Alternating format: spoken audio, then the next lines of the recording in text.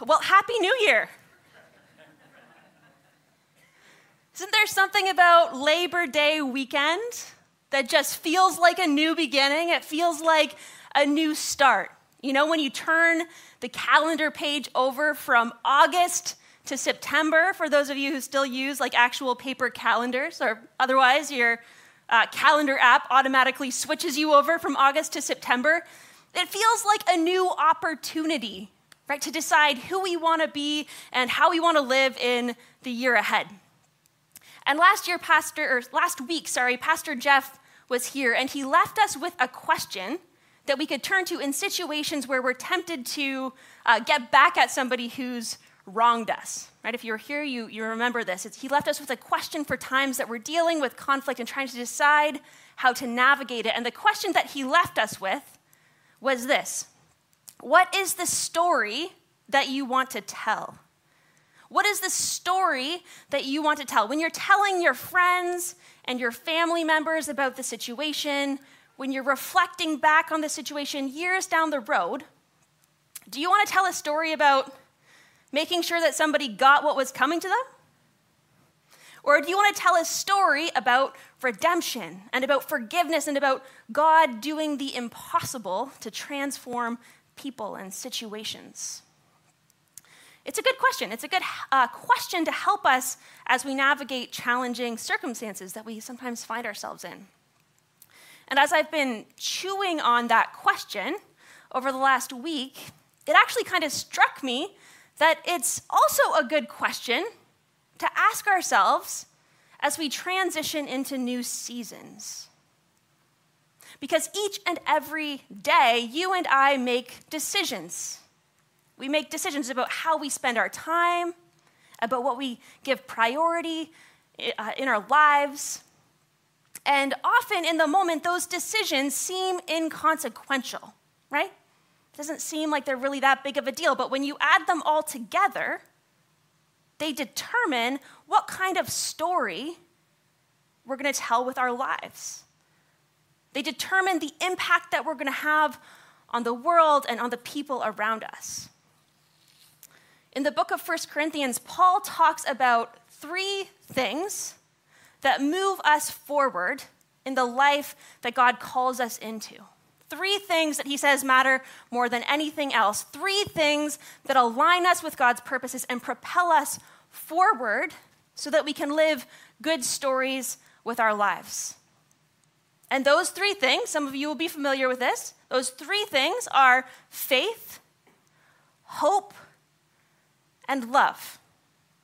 He talks about these three things in 1 Corinthians chapter 13. This is a familiar passage, right? I'm sure many of you are familiar with it. It's Paul's famous chapter on love. It's that passage of scripture that we often hear read at weddings. Love is patient, love is kind, does not envy, right? You know the one.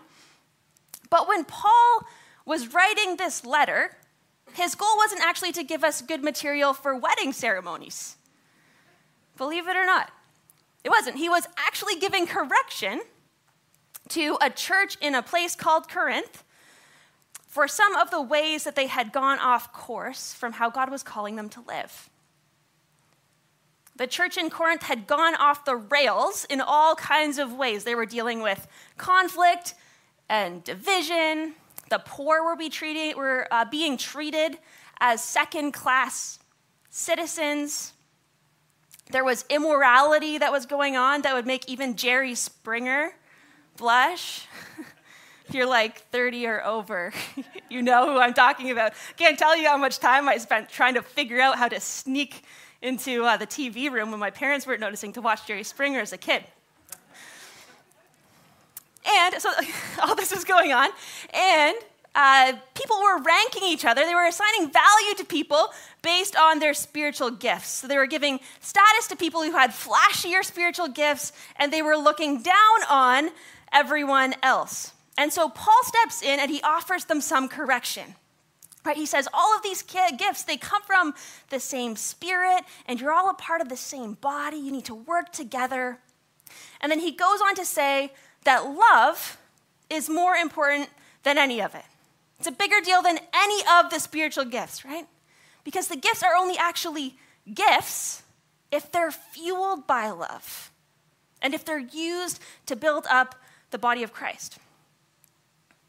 And then he says something really interesting. In chapter 13, verse 8, he says this: "Where there are prophecies, they will cease. Where there are tongues, they will be stilled. Where there's knowledge, it will pass away. For we know in part and we prophesy in part, but when completeness comes, what is in part disappears. When I was a child, I talked like a child, I thought like a child, I reasoned like a child. When I became a man, I put the ways of childhood behind me. For now we see only a reflection as in a mirror. Then we shall see face to face. Now I know in part.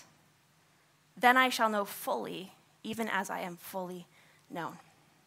And it's very poetic language, right? But what Paul is essentially saying is this: everything we experience right now is partial and incomplete.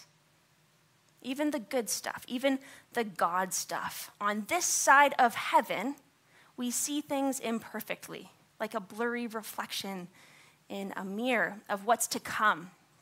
But one day, we'll see God face to face, and we'll know him as fully as we are known by him. Isn't that awesome? That's awesome. We'll know him as fully as we're known by him, and everything in that moment will be put into its proper perspective. And then Paul says this: "And now these three things remain."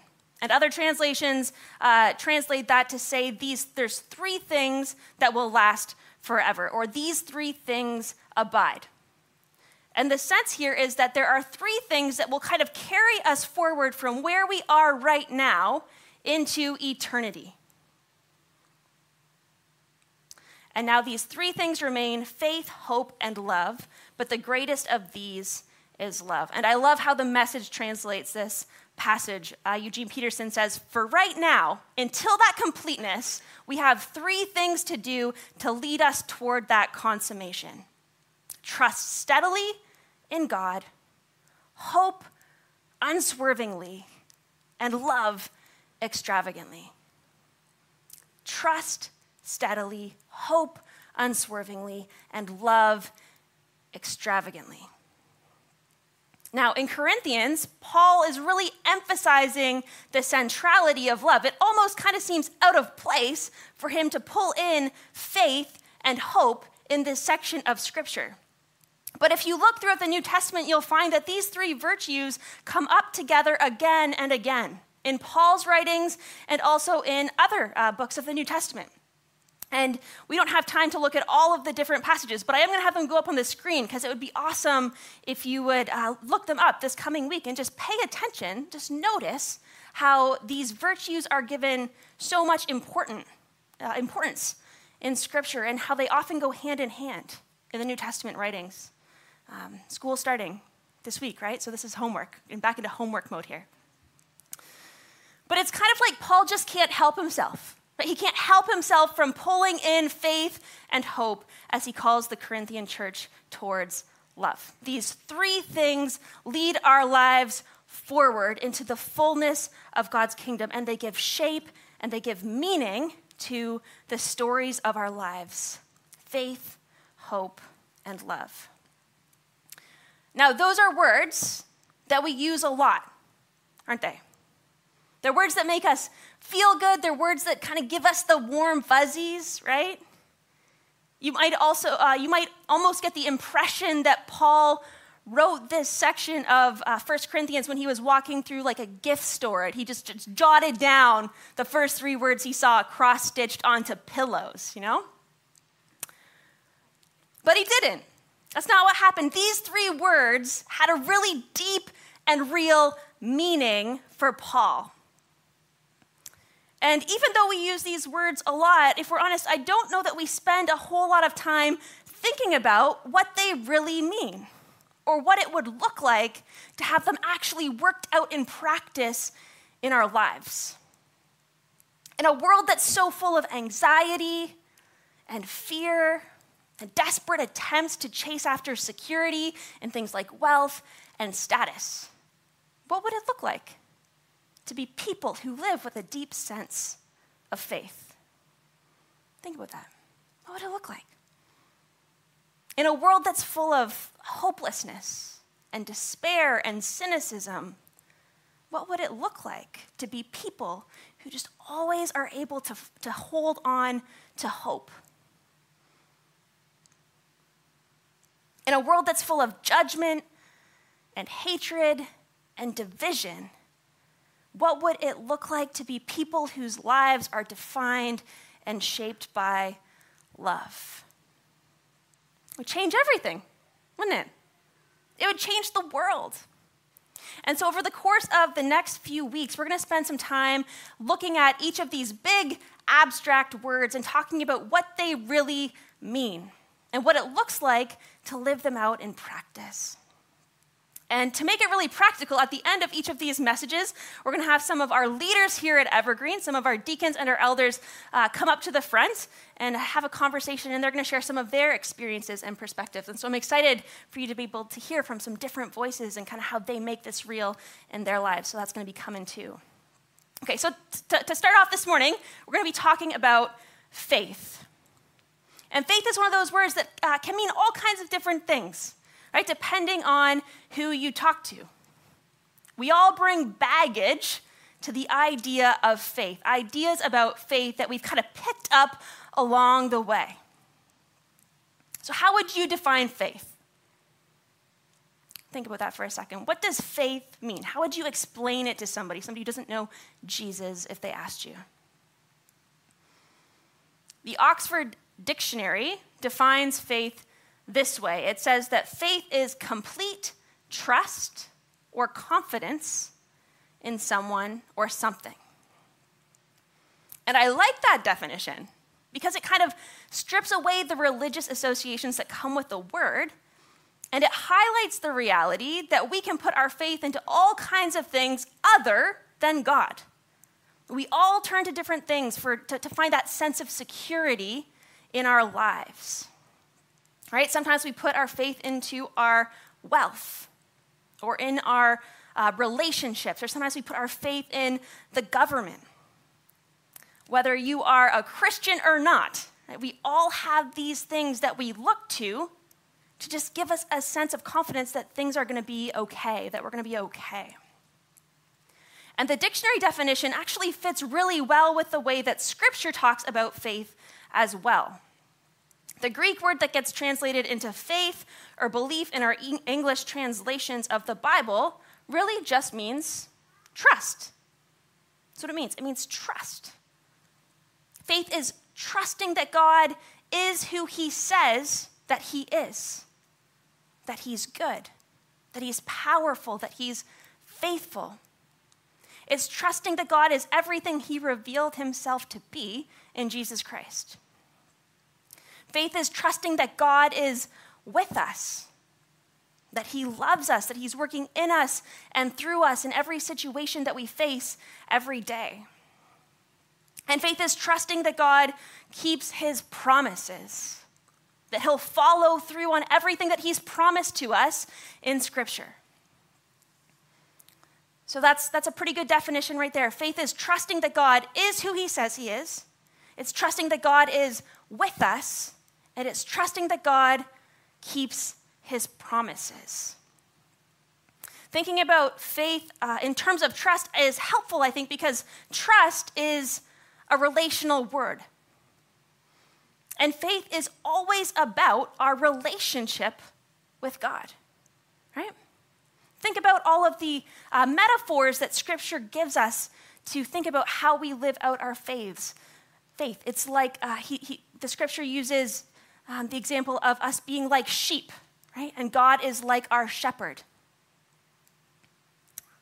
Scripture says that we are the bride of Christ. The church is the bride of Christ, right? And Jesus is the bridegroom. We are like children, and God's our Father. Faith is always relational. It's about learning to trust the God who loves us and is faithful to us and living our lives in light of that reality. And think about the people in your life who you really trust. How did that trust grow? How did it develop? By being vulnerable with them, right? And having them show you care, acceptance, by having them show up for you when you needed them, right? A kid doesn't learn to trust his parents by trying really hard to convince himself that he should trust his parents, right? Or by reading over their qualifications, reviewing their resumes. It's not how it works, right? A child learns to trust his parents as they do life together, by coming to his parents with needs and experiencing their care and their provision. It's like having mom whip out a granola bar, right, when you're hungry, or bandage up a scraped knee. It's yelling for help when you're scared in the middle of the night and having dad come in and check under the bed, right, for monsters. Our faith in God grows as we do life together with him, as we let go of all of our desperate attempts to control everything, and as we learn to trust God to provide for us and to care for us. Hebrews chapter 11 is one of the most well-known and powerful passages in Scripture that focuses on faith. Right? A lot of you are probably familiar. It's a really well-known passage, and in it, the author gives example after example of what faith looks like when it gets worked out in real life. So if you have your Bible, you can turn in it with me now to Hebrews chapter 11. And throughout chapters 1 to 10 of the book of Hebrews, the author, we don't actually know who the author is in this case, but the author walks us through why Jesus is higher and greater and more superior than anything or anyone else. It's higher than the angels and Moses and the law. He's above all of it. And then the author wraps up this, that doesn't make sense. There we go. Jesus is, as he says, the radiance of God's glory. Think about that. Jesus is the radiance of God's glory and the exact representation of his being, sustaining all things by his powerful word. And so on that basis, he encourages his readers to keep their eyes on Jesus and to keep moving forward in faith, even though they were going through difficult times and persecution. And that's the context for this passage on the heroes of faith. So let's have a look at chapter 11, verses 1 to 3. It says this: "Now faith is confidence in what we hope for and assurance about what we do not see. This is what the ancients were commended for." So faith, he says, essentially is having confidence that God is going to keep his promises. It's about having this assurance that comes with knowing that God is on the move, like even when we can't see it. And then verse 3 says, "By faith we understand that the universe was formed at God's command, so that what is seen was not made out of what was visible." Did you catch that? See what's going on here? The author wants to remind us that each and every day we live our lives in this world that was created by God. That even though we can't see God himself, everything that we can see was created by God and is evidence of his power and his provision. And then throughout the rest of this chapter, the author gives all of these examples of people from the Old Testament who acted by faith. And again, we're not going to go through each of the examples, but I want to encourage you this week to take the time to do this, to actually pull out this chapter and to walk through it. It's a really beautiful and powerful section of Scripture. He talks about Abel and how by faith, Abel brought a better sacrifice to God than his brother Cain. He talks about Noah and how Noah built the ark in faith, even though his neighbors thought he was bananas. Right? Even though there was no sign that rain was coming, he trusted what God had told him, and he acted on it. He talks about Abraham, who packed everything up and left his home when God called him to, even though he didn't know where he was actually going. Can you imagine? Can you imagine just packing everything up and going, just being obedient to God, not even knowing where you're going? He talks about Isaac and Jacob and Moses. He gives example after example of what it looks like when faith is worked out in the real lives of real people. And in each one of these examples, there are two things that really kind of stand out. Okay, two things that kind of just jump out in each and every one of these situations. The first one's this: faith always compels action. Always compels action. It's impossible to have faith in Christ and to just continue on with life as usual. You can't just sprinkle a little bit of faith onto the rest of your life. That's just not how it works. It changes things. Has anyone here ever done a trust fall? Anyone? Yeah, some of you here. If I didn't have concerns about liability, I would bring one of you up here, probably John up here, have you do it now. But it's probably not a good idea. But you don't do a trust fall by standing backwards on a ledge and just working yourself up to believing that the people behind you would catch you if you fell, right? That's not how a trust fall works. You have to actually fall. You have to let go of control and actually do something, right, that requires you to place your life in the hands of other people. Real faith always compels action. It empowers us to actually live differently as we place our lives in the hands of the God who made us and loves us and sustains us. And the second thing that stands out about each one of these examples is that faith always plays the long game. In verse 13, the author points out that all of these people died before the promises that God had made to them had actually been fulfilled. Think about that. They never got to see the promises being fulfilled. Jesus hadn't arrived yet. But they believed in God's promises, and they saw their fulfillment, the fulfillment of these promises coming, like in the distance. They trusted God. They trusted God, and they understood that their lives fit into this bigger story of redemption that God was working out over history, and that their faithfulness mattered, even if they didn't get to experience the fulfillment of God's promises in their own lifetime. It mattered. Now, I like immediate results. Do you guys like results? We like to know that when we're doing something tough, it's only going to be a matter of time before we get to the other side, right? And we experience the results of that, the fruit of that. But faith changes our perspective as it allows us to see our lives as part of this bigger story of redemption and restoration.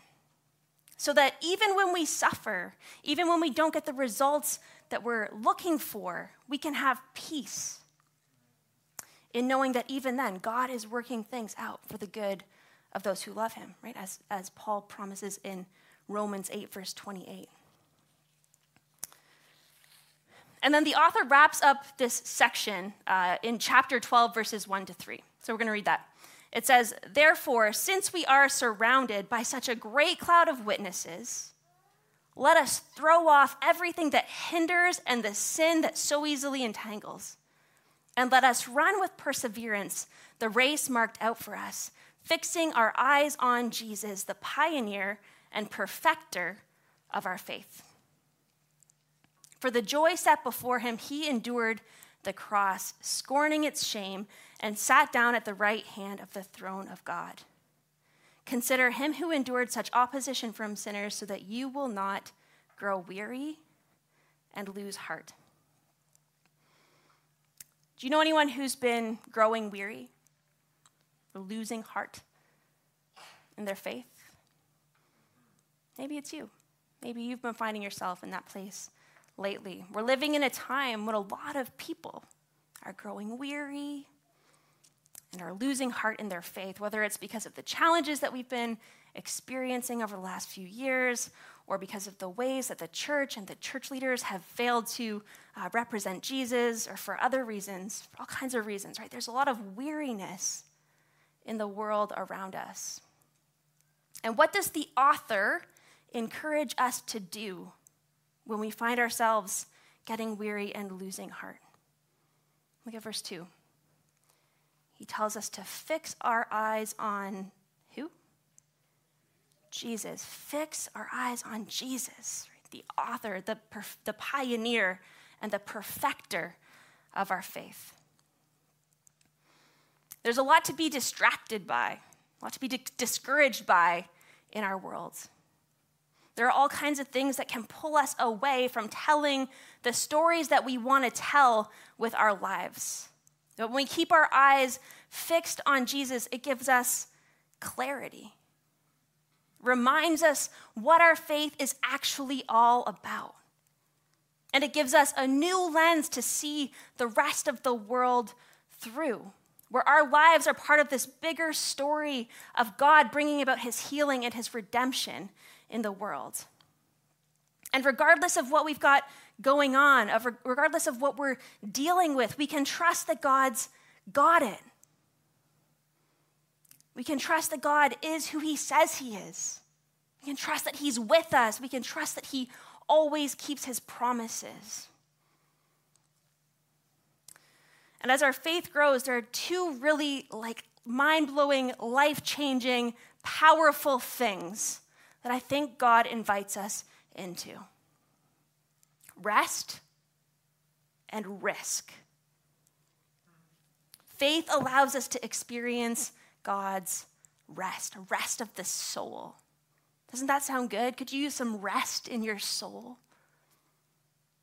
It allows us to experience a kind of inner peace, right? Even in the midst of chaos, because we know that it's not up to us to run the world.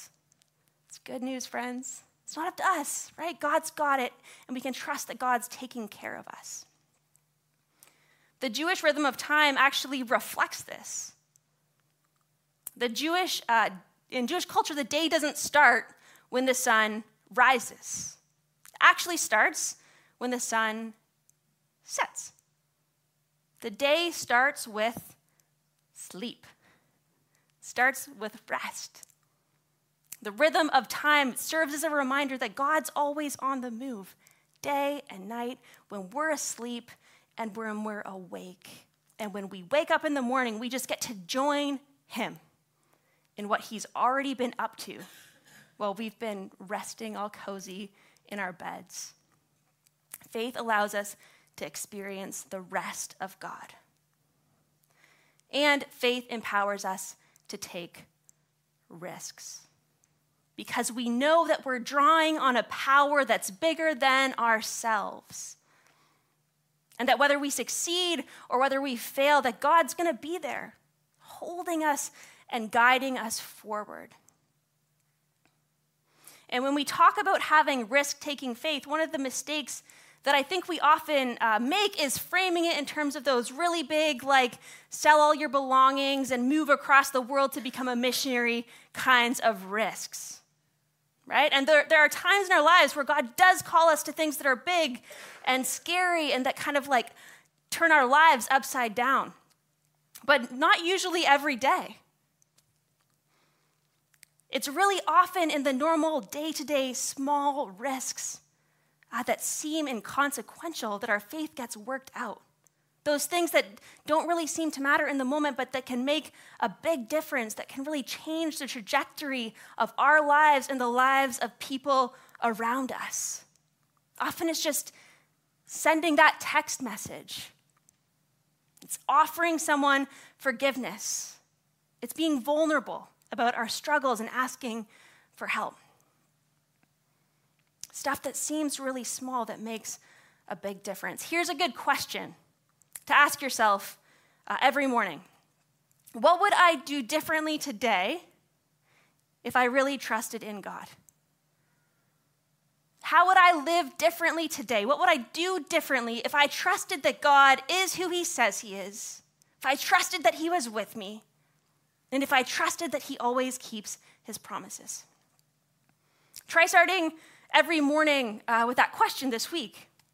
I think if we do that, that we'll start to find ourselves taking risks that we wouldn't have even noticed were there, that God was inviting us into if we weren't paying attention like that. Faith gives us a new lens to look at the world through. It allows us to enter into God's rest.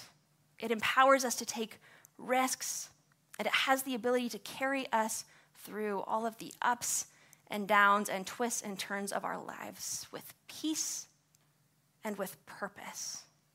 It's one of the three main ingredients to living a good story.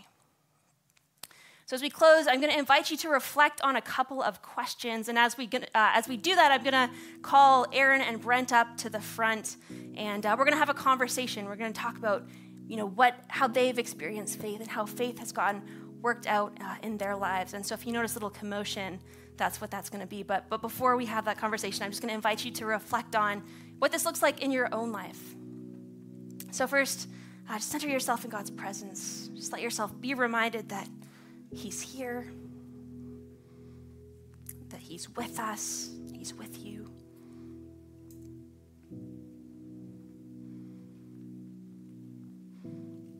And just asking God for his guidance in this, reflect on this question.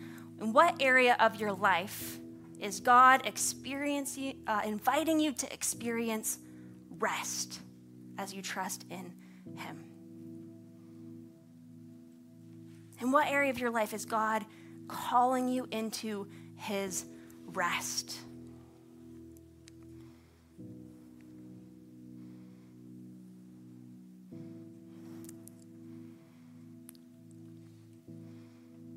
And now, in what area of your life is God calling you to take a risk as you step out and trust in him?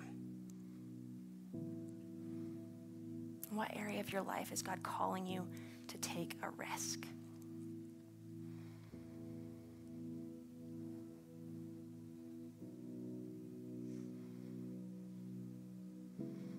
God, we thank you that you are faithful. We thank you, God, that we can trust you. That again and again throughout history, you've proven it, God, that you are with us. God, that you are who you revealed yourself to be in Christ, and that you always keep your promises. God, I pray that we would be people who don't just talk about faith in the abstract, but that really let it impact our lives to the core, let it shape who we are, and that we would live our lives empowered by our trust in you, our dependence on your Spirit, so that we can show the world who you are and just spread your good news everywhere we go. In your name we pray. Amen. Amen. Well, just like that, we've got Brent and Aaron up here. And Brent and Aaron are on our elders board. Actually, Brent is no longer technically on our board. He's served 6 years, which means that he gets the boot automatically. That's the longest term you can serve here at Evergreen. But he has stayed on as our secretary, and so he's still around and giving his insights, which is great. Brent, anything you want to share about yourself? It's good to be a secretary. It's good to be secretary. And we, as the rest of the leadership team, also feel that it's good that you're the secretary. All right, and this is Aaron. Aaron is on our board. He also does a great deal of work around the church, just taking care of the facility, and he's really good at making things suck, because he just fixed my vacuum last week. I've been working on that joke all week. Yeah, Aaron, anything you want to say about yourself? It doesn't seem like it's on.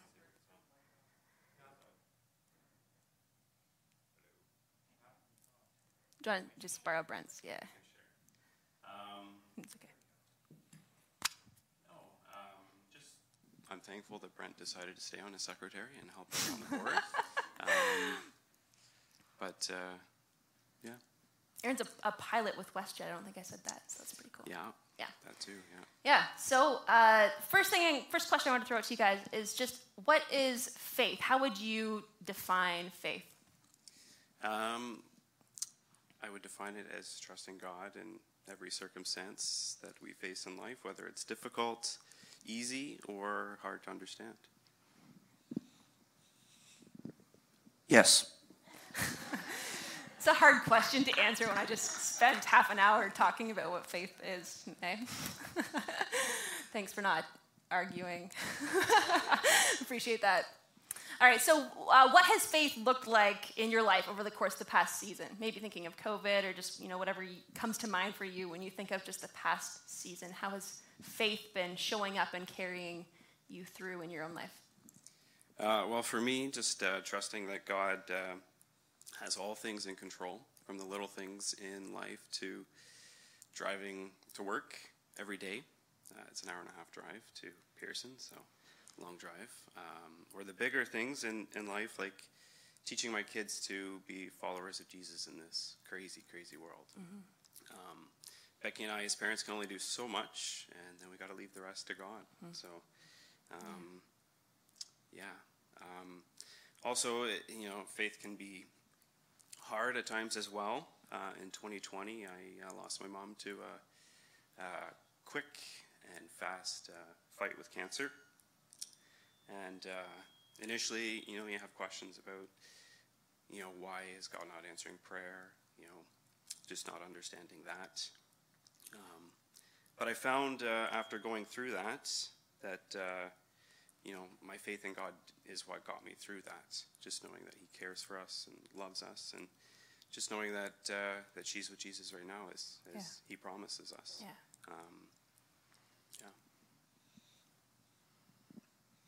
Well, the last couple of years I've seen a lot of change. So just since 2020, I've changed jobs. My wife has changed jobs. We've moved. We've assumed responsibility for the elder care of a family member. We've had both of our kids move out. One got married last year, and one's getting married this year. It has been nonstop, one thing after another. It has been, so faith has really been about where do you put your feet down? When everything else is shifting, where do you take your stand? What can you stand upon? And in a lot of ways, what has really mattered for us has been, I don't know if you remember in John 6, Jesus says the whole, unless you eat my body and drink my blood, and the people get grossed out, and a lot of them leave, and so Jesus turns to his disciples and says, so what, you're going to leave too? And they just look at him and say, where are we going to go? Yeah. You have the words of eternal life. Yeah, it's powerful. And that's pretty much how Julie and I have had to look at things. Yeah. Yeah, I was thinking of that passage also, even just this week, preparing this message, just thinking about the weariness and the struggles people are having with faith. In some ways, I think when you've experienced God's care and provision, that even when life gets tough, that's where you end up, in that place where it's like, I've got a lot of questions, I have doubt, but where else would I go, right? That's powerful. And so when you think about what it looks like for the church to live out of faith in this season ahead, what do you think that is going to look like?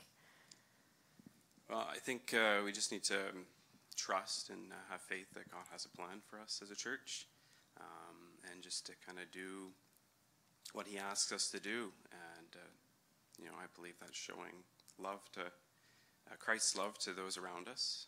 And, yeah.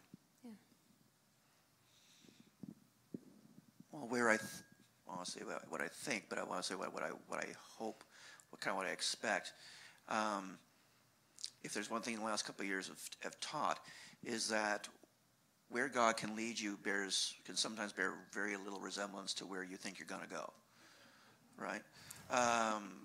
So what I hope for us as a congregation is when some crazy idea or goes like, no way, we can't be going there, and that may mean taking on ministries to people and to groups that we just don't look anything like us, whether that be socioeconomically or otherwise, or whether it be to try things, to try things that we wouldn't normally try. Like one of the real strengths of Jeff's time with us was that he would try something, and it would work, you keep it. If it didn't work, you let it go.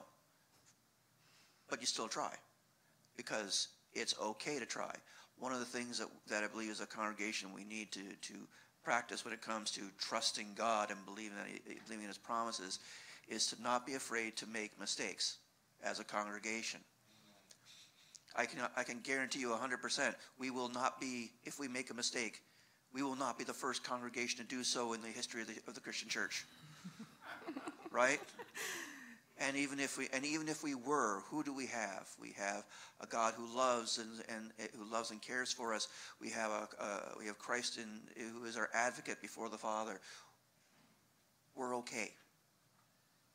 Even if we can't see it, we're okay. So try. I have one more question I'm going to throw out to you. I did not send this question in advance. This is a surprise. Yeah, just thought of it. What ways do you think that faith makes us as followers of Christ, like at Evergreen or in other contexts, different? In what ways does faith present as being countercultural in the world that we're living in?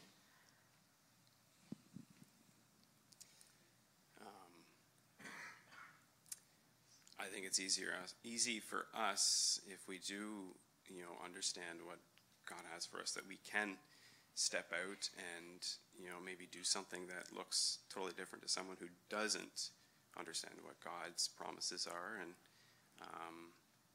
so maybe, what we would do maybe looks crazy to someone who doesn't have that trust in God. Yeah. But for us, we have that security. Yeah. Yeah. That's good. So I'm going to give you a little story, and I hope it answers the question. Okay. You'll have to tell me. We'll see. So we have a neighbor, and we have a neighbor across the street from us, and he and I do not see eye to eye on very many things. And he is very, very vocal, and he really puts his opinions out there.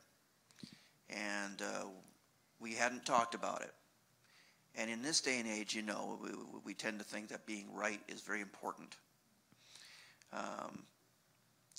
So he came across the street one day, and I was literally just packing up my car, and he just stood there and he challenged me, and said, "You see what I got on my lawn? You see what I got on my car? What do you think?" And he wasn't asking me, and it's in that way that says, I'm not asking you because I'm idly curious about what your opinion is. And I just looked at him, and I had about a split second to pray about it, and what came out of my mouth was, it really doesn't matter what I think.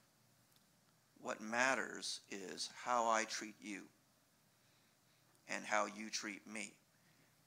Because that will say a lot more about who we are, and in a much deeper and more fundamental way than anything I could say about what your opinions are.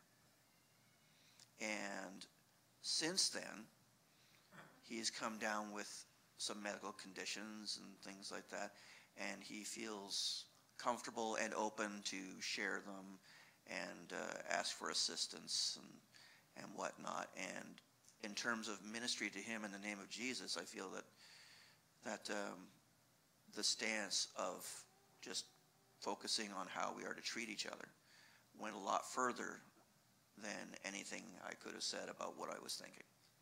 My treatment of him, not my opinions, mattered. That's good. I love that. I think that comes back to just faith giving us the ability to see the world through a different lens, and kind of, as a result, act differently. And just, like, that's one of those situations where it seemed like such a small decision, right? But then it just has this, now you're able to interact and support him in a different way as he goes through struggles, and God can work through that. So it's amazing how those little acts of faith that just seem very ordinary can result in just big changes in our lives and in the lives of people around us. It's like just this little image that comes to mind. I would, just making this up now, the kingdom of God is like a mustard seed. Yeah. Jesus said that. I didn't come up with that. I'll give him credit. Anyway, so yeah, I think thanks so much, guys, for coming up and for sharing. I think it's really cool to be able to hear different voices and to just hear how other people are living this stuff out. And I want to encourage you in the week ahead to have some of these conversations yourself, in your family, with your friends. Like, how is faith getting worked out in real ways in your lives?